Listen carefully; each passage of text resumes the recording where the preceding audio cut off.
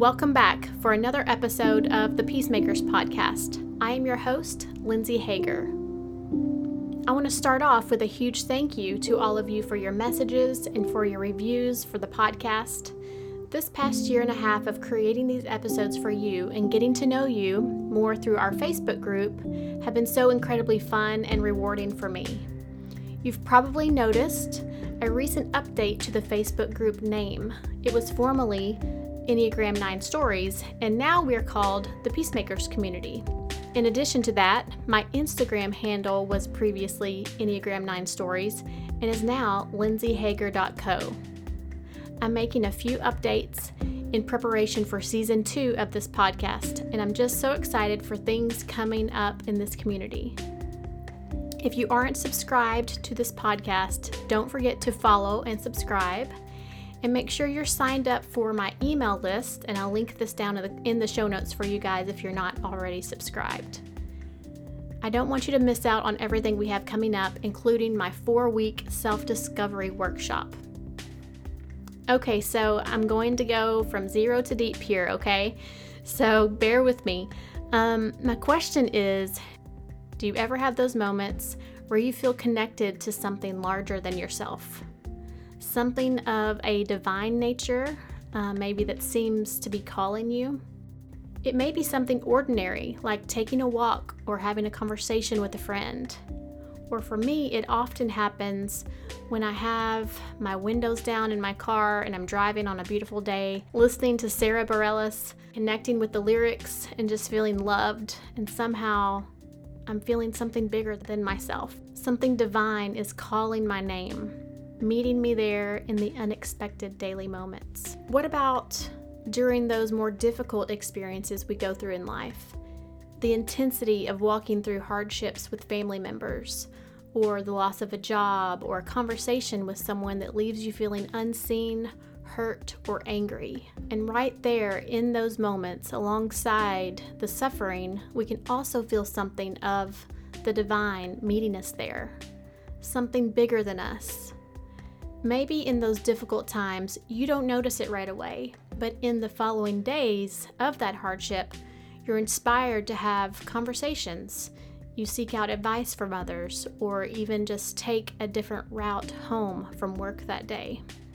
And suddenly you find yourself being met with this divine thing I'm describing. I remember in college during my freshman year, my parents divorced. It was out of nowhere for me, and I felt really lonely. That day my mom told me the marriage was ending. I went back to my dorm room, tried to find people to call. No one was available. And I had to sit in my thoughts and my sadness. It wasn't until later that day or the next day that I was even able to process my initial shock with someone else. But in the suffering, over those next few days and weeks, I found comfort and compassion amidst the uncertainty. It was like love piercing through the pain, coming to find me. There's something interesting to note here, though, especially for those of us that tend to avoid pain and vulnerability at all cost. You know what I'm talking about. Those of us that like to play it safe and stick to the routines. We love to maintain our peaceful inner sanctum. And so often we aren't allowing ourselves even to be in the vicinity of deep love or suffering. For the type 9, the word indolence is often used, which means avoiding exertion and engagement in life. Sure, our schedules may be full of busyness, but are we truly allowing ourselves to be engaged in life and affected by it? My interview today is with Michael Shahan. Michael is a marriage and family therapist who practices in Kansas City, Missouri. He is passionate about helping people get unstuck and become the best version of themselves. He specializes in trauma work and uses the Enneagram with all of his clients. Michael is also an Enneagram Type 9. If you follow him on Instagram at michaelshahan_therapy, you know he also has a knack for pegging each type with his Enneagram memes, as well as speaking directly to the pain points of each Enneagram type and offering ideas for growth and development. We actually begin our interview by talking about the funny Enneagram memes and how they can be a door into the world of self-discovery for many people. We all love a good Enneagram meme, don't we? They point things out about ourselves and others in a safe way, and we can laugh at ourselves. And for many, these memes are a bridge to more self-awareness and growth. We start digging into the why behind our behaviors, seeking to bring more fulfillment to our lives. I'm assuming that's what brought you here to this podcast today. You want something more, don't you? Listen to this interview. Allow this conversation to be a catalyst for deeper self-awareness and encouragement for you to engage more fully in your life every day. I'm excited that you're here because, I follow your work on Instagram, and I think it's really cool to see nines out there doing what you're doing kind of like putting your voice out there, but also you have this therapy background. You're a therapist. And so where do you live? You live in Kansas City, Missouri? Yes, greater Kansas City area, yes. And you have your license in marriage and family therapy. And you're still currently practicing? Like you have clients now? Or? Yep, absolutely. And then tell us how you're also integrating Enneagram into that. So I integrated Enneagram in my practice since like some of my first clients post grad school, because I heard about the Enneagram right near the end of grad school, and I've heard about it enough to like want to apply it. And to me, it just made sense. Like therapy is sort of working on understanding why we do what we do and shifting our patterns into things that are more helpful, right? And just kind of making I like the phrase, making the covert overt in our lives and our systems, like calling those things to the surface. And like, that's exactly what the Enneagram does. And so to me, it just seemed like a perfect fit. It seemed perfect, just dovetailed right into what I already do. And it gave me, as a 9, gave me language to challenge clients that wasn't my own. So like, yeah, like, oh, well, the Enneagram says that you might be operating out of fear on that. Like, well, I didn't say that. Don't be mad at me. The Enneagram says it. So it was almost this way to like soften some of the stuff for my conflict avoidantness. And so it just fit, and I just learned more and more, and I spent thousands of hours talking with clients that I was able to say like, hey, I listened to this podcast and you said this is your number. Is this true for you? Like really helped me step in their shoes even more than I already do as a 9, and gave me language to stay curious. And I think it really like shows clients that I care about them. Like, hey, I was listening to this podcast and I thought of you. Like, is this true? Like just even them being able to experience that and my curiosity in that way, I think in itself was really helpful. And then I don't know, the more I learned, the more stuff clicked, the more I was able to sort of understand couples and their own inner workings when you have pairings together. And I don't know, I've loved it. And it's just grown and grown. And then, so I started my own Instagram for just therapy trauma stuff. And I didn't do anything Enneagram related for about a year. I didn't think I like was good enough or deserved to do that. And I started doing it, and especially the memes just started exploding. It's like, apparently people like this, which is weird. I didn't expect that to happen, which is again, very 9-ish of me. Yeah. It's so funny. What I love about the memes, and is also the thing that like gets people stuck in the memes, is that they're like, oh, that's funny. Or like it kind of identifies them with, yeah, I do that. And that's funny. But they don't necessarily get past it. Sometimes they just kind of get stuck in the funniness of it. I also think of that with, it's almost like in the past, I don't know, 15, 20 years with just TV and, like The Office. You know how The Office, when they're filming a scene, it's like in real time. They're like, they've got the camera, they're moving, and they're showing the nuances of everyone's personality. Oh, sure. It's like we've become more and more interested in the way people do things, or the, highlighting the funny things about someone's personality or whatever. So I think memes also connect us to that. Yeah. They let us sort of joke and laugh about really hard things about ourselves. Like it's like the entryway is this like funniness, and then you're laughing at this thing. You're like, whoa, like, but also you have this deep awareness of some of your patterns that it might have been too difficult to see on its own, just directly said to you. Yeah. So it's able to kind of ease into some self-awareness that can be really difficult at times, I think, with that humor that can create some compassion for ourselves, I think. Right. In your practice, do you have a lot of 9s come to you? Not any more than other numbers, I think. But what's interesting is fellow 9s can be either my favorite clients or my least favorite clients, because it's like I know exactly what we're struggling with, and I don't even know how to handle that. And so I can find myself shutting down at times with like 1 or 2 nines that I've had before who are so disconnected from themselves that it was so, I don't know, triggering, so spot on. Like I would start to like shut down too. Is wild. Or like I had just depths of I don't know. It's been very polarized, my own reaction to other nines, interestingly enough. Yeah. It's hard for nines because they're often just so numbed out and so asleep to what's happening, and that self-awareness cannot be there, or we turn it off. Indolence, that kind of that like almost like mental laziness, like is it worth that effort for when it's related to me? And so like other people, I'll do all the stuff for other people, but like it seems really hard to like really focus on myself, and that's going to inconvenience my wife when I have to leave for therapy, or my pocketbook. Like I don't want to do that. It just seems too hard. I think I'm okay. Things will be okay, and we can go right back into that. Like everything's going to be okay, which long term it's not. I think that's what we can use the healthy side of 6 to like, let's look at things that aren't going to be okay if I keep doing this. Sort of use that 6 line to let us do something different, to actually like think of what could go wrong and what we need to do about it. Yeah, that makes sense. Okay, so question about you as a therapist. What makes you passionate about the work that you do? What makes me passionate? Oof. Or why is it something you continue or you want to do? I get to share with people experientially and let them experience that they are loved and understood no matter what. I think to like somebody to share something with me, like I've never told anybody that before. I can't believe this. And they just fully expecting me to leave or shame them or whatever. And I'm just like, I get it. No wonder you do that. Of course you do that. Like, why would you not? Like, okay. And I think like giving that love and acceptance, like unconditional love to people is my favorite thing to do in the entire world. Because I think for us to love ourselves, we have to know what it's like to be loved. We're sort of, we tend to treat ourselves the same way we were treated growing up. And sometimes if we treat it poorly, we don't really have the capacity to love ourselves and have compassion for ourselves.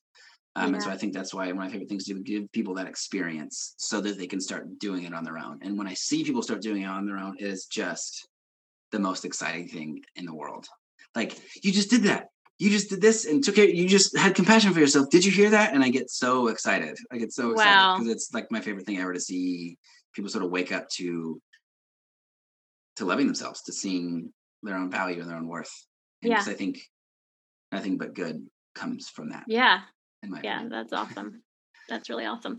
When I was in high school, I guess I've always been one of these people that wanted to know the why behind a behavior. Like, where is this coming from? Or I've always looked for a reason as to why I was doing something. So, I'm doing this because I'm the youngest child in my family, or I'm doing this because XYZ. Like, that's just the way my brain is kind of structured to look for a reason in my life. And I think that's why the Enneagram has been huge for me, because it's like, like I've always, like I literally do have ADHD and I have anxiety. That's just part of my story. And those are also things that I put my kind of a box that I put myself in. Like, I'm like this because of this. I'm like this because I'm the youngest child. And the Enneagram can also be a box. But my point is, like, I'm just always looking for a structure to say, this is how I know myself. Yeah. I did that too growing up. Like, I remember, just thinking those thoughts about why I did what I did. And I remember the first time I ever thought about, like, I had a friend who was telling her story. Her and her sister, their parents got divorced when they were younger. And one of the sisters sort of backed away from everybody and didn't want to have relationships with anybody anymore. One of them went way into relationships and got into unhealthy relationships just for the sake of being in a relationship. And I remember thinking, like, what makes that different? Like, why one sister does this and one sister does this? That just fascinated me to no end. Like, what is it about them that caused them to defend themselves in very different ways from the same thing happening?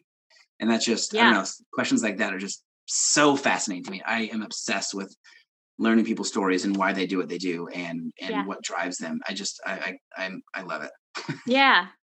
Okay, Michael, one of the reasons I asked you specifically here I want the listeners to, I guess, get like a bird's eye view or have an understanding of.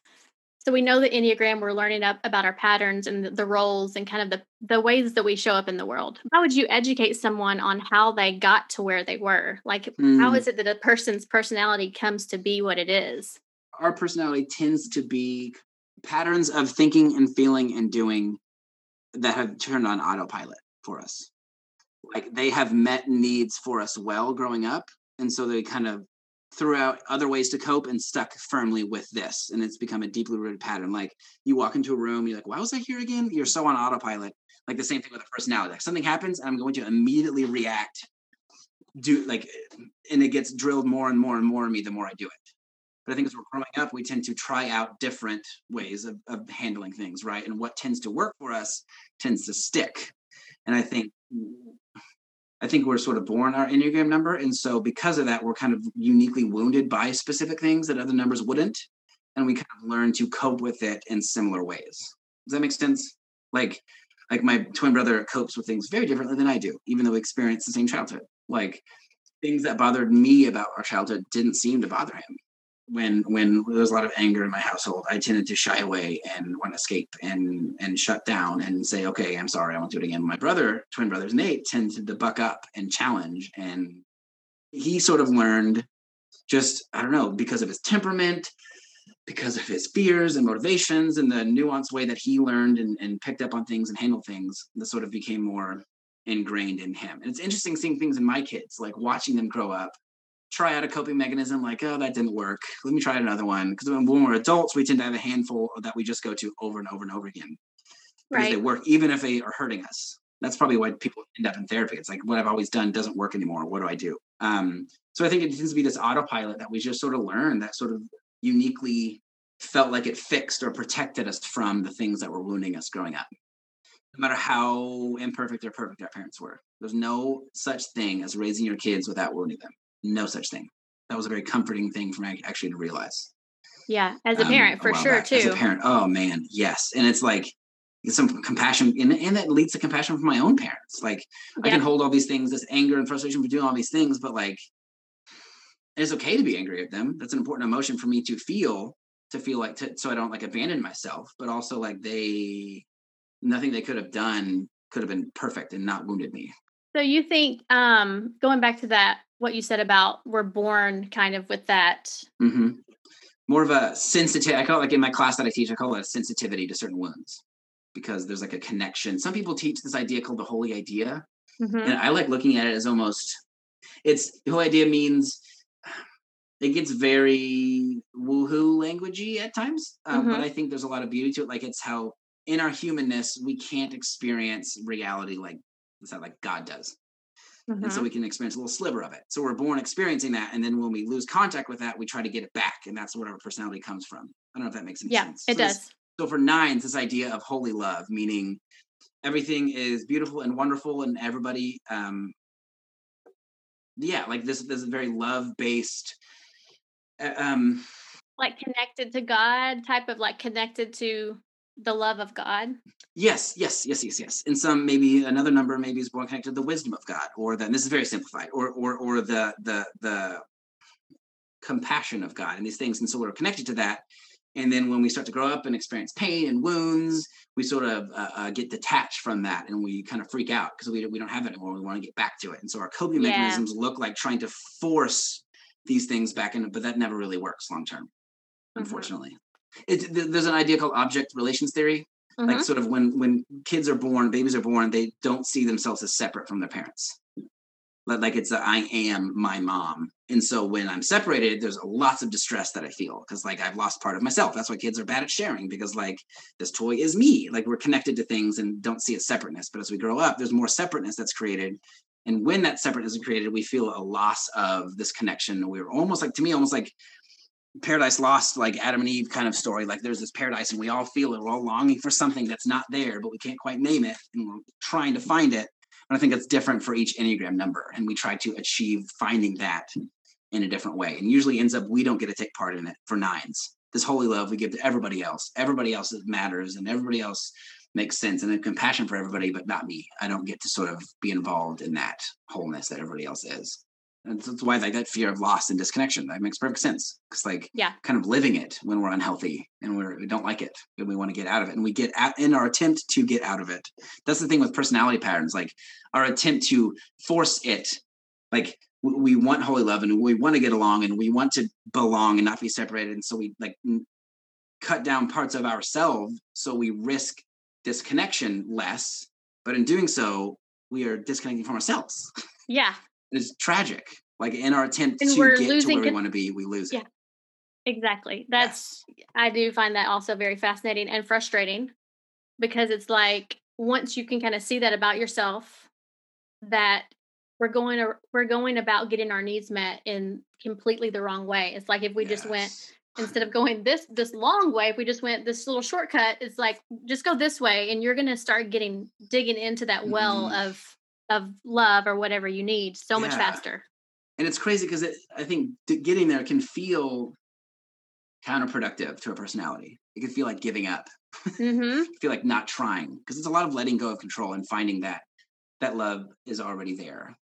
It's not, you don't have to, I don't know, in my opinion, that's what it looks like. It's already there in us. And so it's more of a stopping running rather than running better or running in a different way. It's more stop running.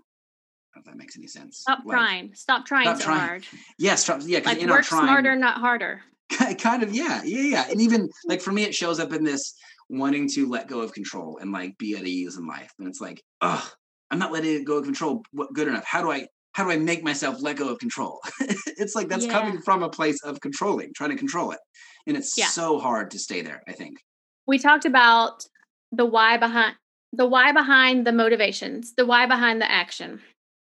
So I think it's really important for a person to understand, when we're talking about childhood patterns, family of origin, the system that we were kind of born into.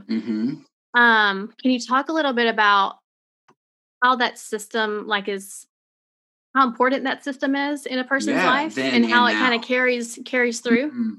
Yes. So I like to say it like growing up, we learn to play a role in our family system.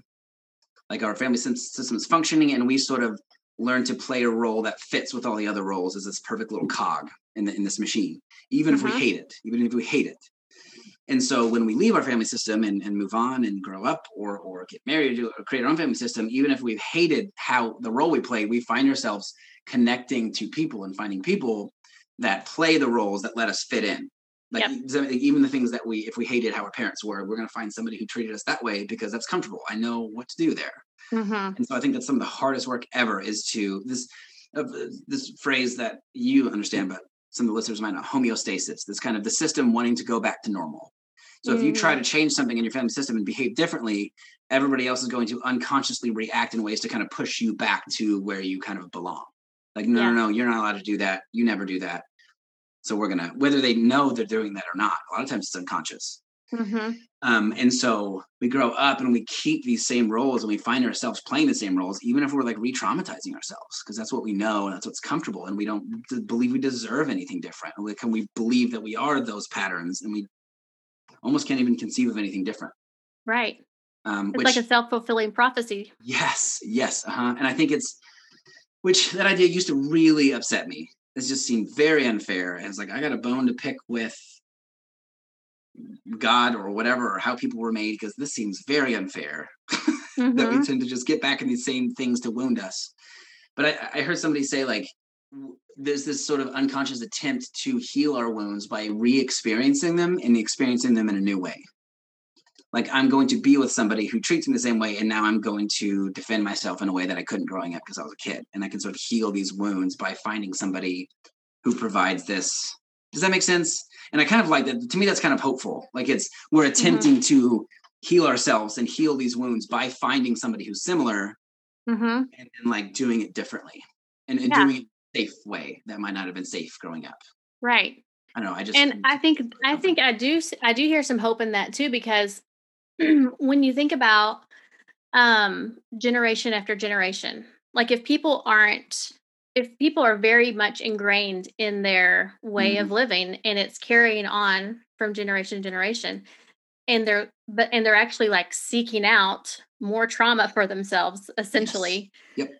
The opportunity for like great healing if they can learn to push through that. And then it changes things. That's one of the things I'm most passionate about in my work. Like in the Old Testament, God's talking to, I think, like on the Mount Sinai, I think. He says something like, this is a verse that I think is a lot of times taken out. It says like God will punish generations, 1,000 generations, but he'll reward.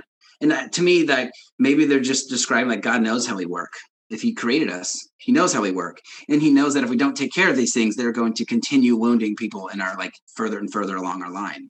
And so to know the importance of, if I can shift this and heal this, then I won't have to rewound my kids. And so my kids have a completely different experience. And to me, that is one of the most hopeful things that sits with me as a therapist, that like, I'm not just doing healing work with this person. I'm just changing their patterns, like changing their kids and their kids' kids and their kids' kids' and their opportunity for where they're at in life, which is really, really cool for me.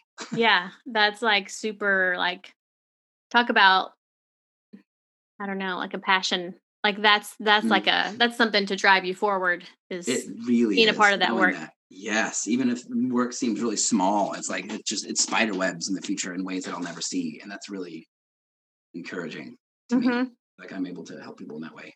So if the type 9 comes out of their family of origin and they have this message, like I've heard of the social role that 9s play, like the nobody special. Like I'm just nobody special. I'm nobody special. I don't matter that much anyways. And so then they start going into other relationships with this message. Yes, 100%.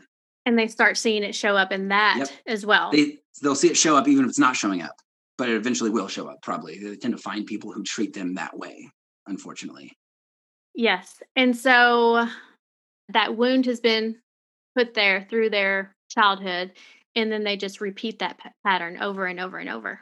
Like, how do they even enter into the world of trying to change those patterns for themselves? Such a good question. So are you asking, like, not even how do they practically do it, but how do they even see that as important enough to start doing when they come from that place that I'm not special? Is that, Yeah. Well, I guess what I'm saying is some people don't even care. Like they're like, yeah, I'm lazy, or I'm a couch potato, and these memes are funny. This Enneagram thing is funny, and they're pegging me. But they just don't care. They don't want to go any further. They're like, I'm totally great. And I think that's such a great, I think if they don't want to go, then I'm not going to make them go. I can't. I literally can't. I think until we realize that the patterns we're doing are no longer working for us, we won't change them. We can't change them permanently. We can't change them well and have the courage that it takes to continue stepping forward. That makes sense. Like unless we see, oh man, like I am actually hurting people by withdrawing from them. Hurting myself. I'm not showing up in ways that like God made me to these amazing gifts, and nobody gets them. Nobody gets to receive them. Or like in my attempt to keep the peace and be okay, like I feel awful most of the time. Like it sort of goes into this, like the train just gets derailed and like, it just doesn't work anymore. Like we sort of, change happens when, I forgot who said this, but when the pain of staying the same becomes worse than the pain of change. Yes. So it's like, I can change. I feel these flickers of like, I don't want to do this anymore. I don't like this. Maybe I can be different. But then the 9 comes back and it's like, no, you're fine. Like, okay.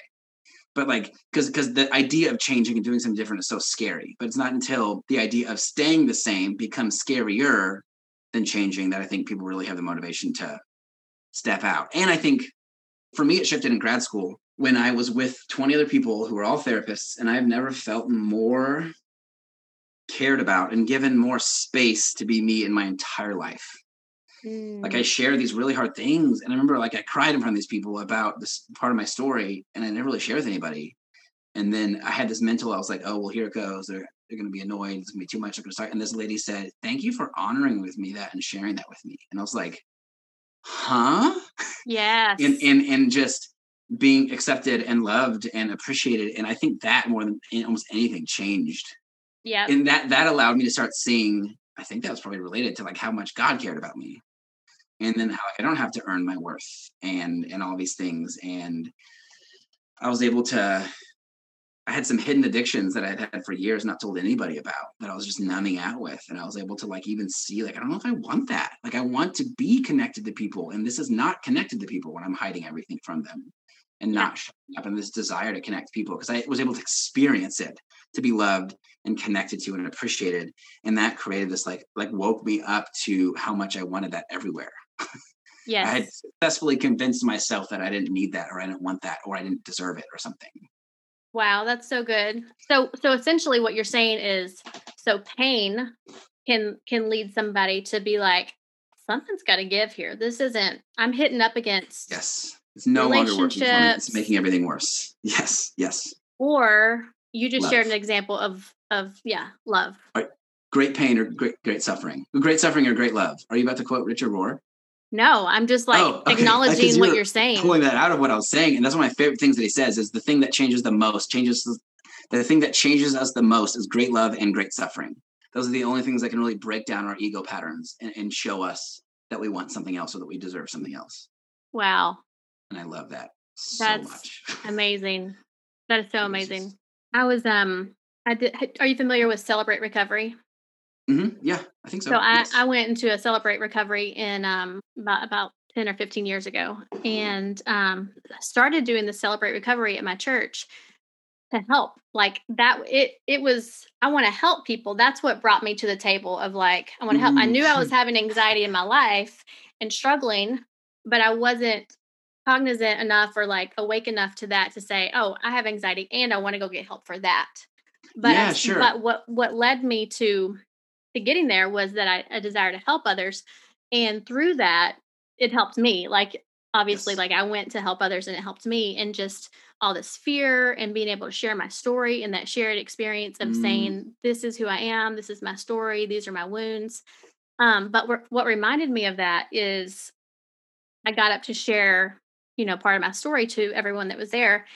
And it felt really good to do that. But when I was going back to my chair, the lady that was kind of like my sponsor, she was like, Lindsay, that was so good. Like, you are worth this. Like, you're worth doing this work.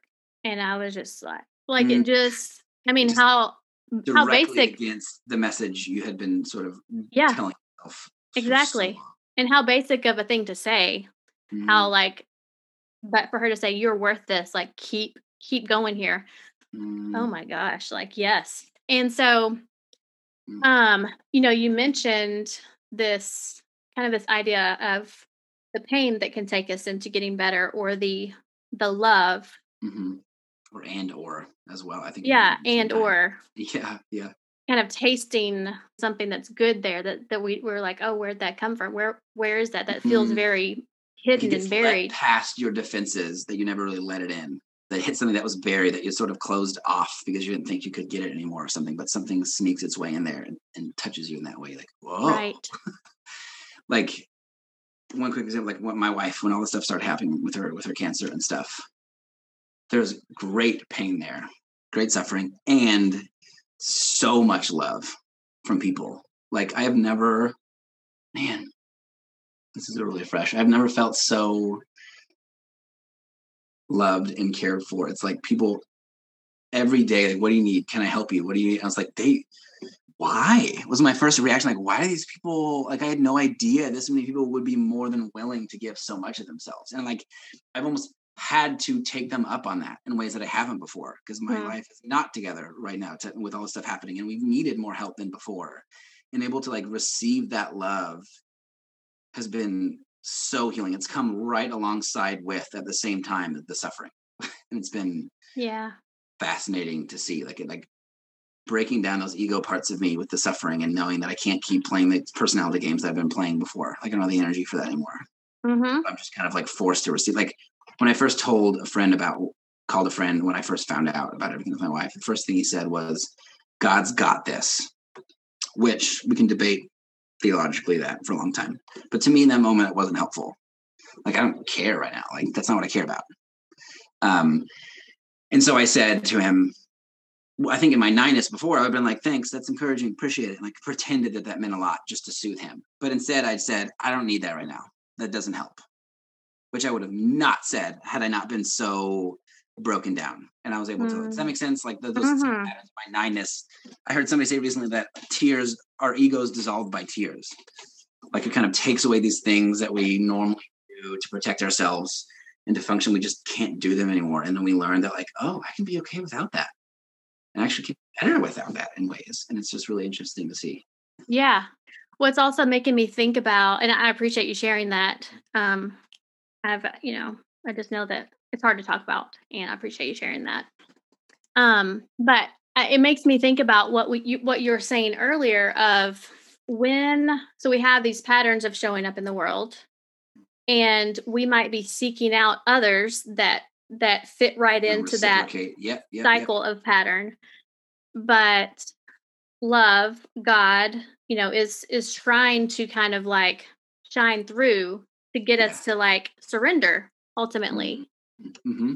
And what you just said about the tears, say that quote again. The ego is dissolved by tears. The ego is dissolved by tears. That's just that. I mean, that's blowing my mind a little bit, because it makes you think about a child and how a child's childlike faith and the position that we're in as a child, so vulnerable, and we're learning about the world, and we're being wounded by the world, but also it's almost like God is able to come through in those moments of tears, in those moments of surrender, in those moments of like, you have nothing else to do right now but just receive the love from the people around you. Wow. Yeah. And because we work so hard to not receive that. Yeah. Most of the time.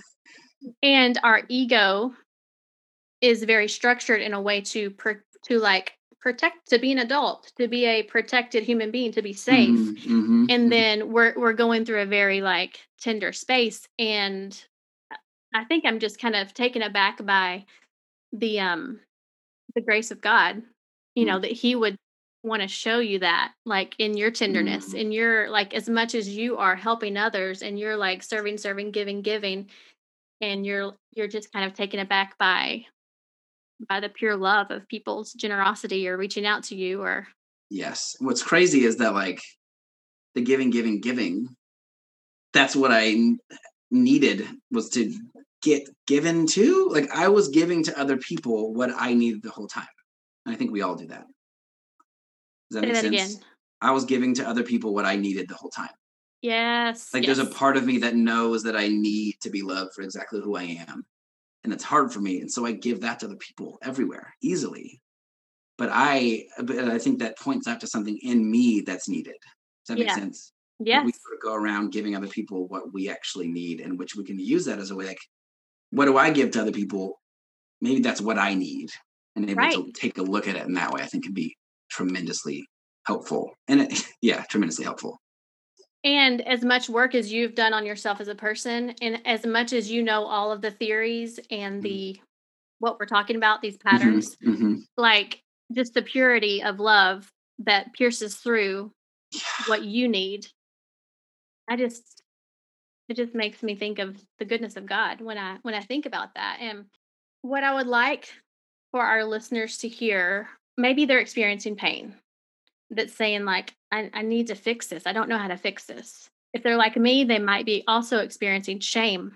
Like, totally, I've tried to fix this. I'm in this cycle of not knowing how to fix this. Or maybe they're experiencing love, or this like divine thing we're talking about that pierces through, like, hello, I see you. I love you. It makes me think of, from the wisdom of the Enneagram, the essence that's in us. Yeah. Yes. What do they mean when they say like your essence is still there?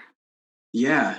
That idea that we are all created in the image of God, like underneath our personality, underneath all of our ways that we've tried to make things right. Our egos need to have control and have power and have all this stuff. And underneath all that is, before, quote, like the fall in the Old Testament stories, there was like, we were made in the image of God, and there's like paradise place. And so like this essence of God, his image is in us, and nothing can change that. Nothing that we do can ever change that. And it's more of a, I don't know, I see it as almost like a running from that. Our growth doesn't come from addition. It comes from subtraction. Our growth doesn't come from adding things that we don't have. It comes from taking the defensive mechanisms and the postures of defense and not accepting love that we've used so much in life. And so underneath that, if we can set that down, we will connect with the image of God already in us and the love of God that's already in us. And then we're able to give it to other people in more direct ways. I think that's how I see it, at least. Yeah. Why do you think people don't think that's still there? I think just their own personality patterns don't let them see it. It's hard to trust that it's there, right? It's like my ego says, I have to be in control and I have to have the answers and I have to make things black and white. Jim Finley, this guy says, to the ego that claims to be everything, if it finds out that it is nothing, that would be its undoing. Like our own ego thinks it's like we make meaning of things and this is how the world works and this is what I need to do. This is how people think of me. But that's not the full truth of everything. And it's scary to let go of that. It's probably one of the riskiest things we could do is to let go of that. And accept that there is like an unconditional love for us, especially if that was never mirrored to us growing up. It's even more difficult to do. It's hard to trust or believe. We don't have the wiring to even believe that that's the case. Yeah, and it just feels really unsafe. Yeah, to let go. Yes, feels way too risky. Feels way too risky to even to trust that something like that could be on the other side. If there's someone listening out there and they maybe aren't experiencing pain or they don't see the pain that they have, but maybe you are experiencing like some moments of pure love, some moments of enjoyment, some moments of connection. Yeah. I would say like focus in there more, focus into those spaces. Like if they say that 9s are very easily connect to nature. Yeah, like if when you're in nature, you're connecting to something that's divine and you're like, oh, that's what I want more of. Yeah. I think that's what we're talking about here is that. Yes. I love that you said more of, because that means I think if you connect to it, want more of it, that means you're already experiencing it in a small way. You wouldn't be interested. You wouldn't be driven to find that if it wasn't already there, in my opinion. Yeah. And if a 9 is not necessarily, if they're not driven to get better and they're not experiencing pain that's like pushing up against them so hard, like causing them to just surrender and like, something's got to give here. Like the pain of change, what you're saying? Yeah. Then I think what we're saying is if you want to experience more of the divine nature we're talking about, this divine love that ultimately we've been disconnected from, then change may be exactly what is needed. Moving forward and taking the steps and realizing that you're worth it. You are worth the work of moving forward. And the more forward you move, the more you're going to experience that divine love. That Jim Finley I mentioned earlier he says moving forward to our origin. So moving forward, but in that, finding who we were the whole time and our value that was there the whole time before we built all the scaffolding around it. So it's such a cool like paradox of moving forward and ending up where we always were. I want this for us. I want us to keep moving forward, staying awake to ourselves and being willing to be affected by life. I know you're here because you want a better life, right? I hope you've heard loud and clear today that it's in the work of moving forward and opening ourselves up to experience life that we find ourselves and we begin to see that we have been there all along. I'm seeking that for myself every day. How can I set myself up for success in such a way that I let in all these divine moments of love? What decisions do I need to make to align my world with more connection, more fun, and more purpose? Let's keep doing this together. Make sure you're signed up for my email list, subscribe to this podcast, and if you aren't a member of the Peacemakers community on Facebook, look for the link down below in the show notes. Thanks, and I'll talk to you soon.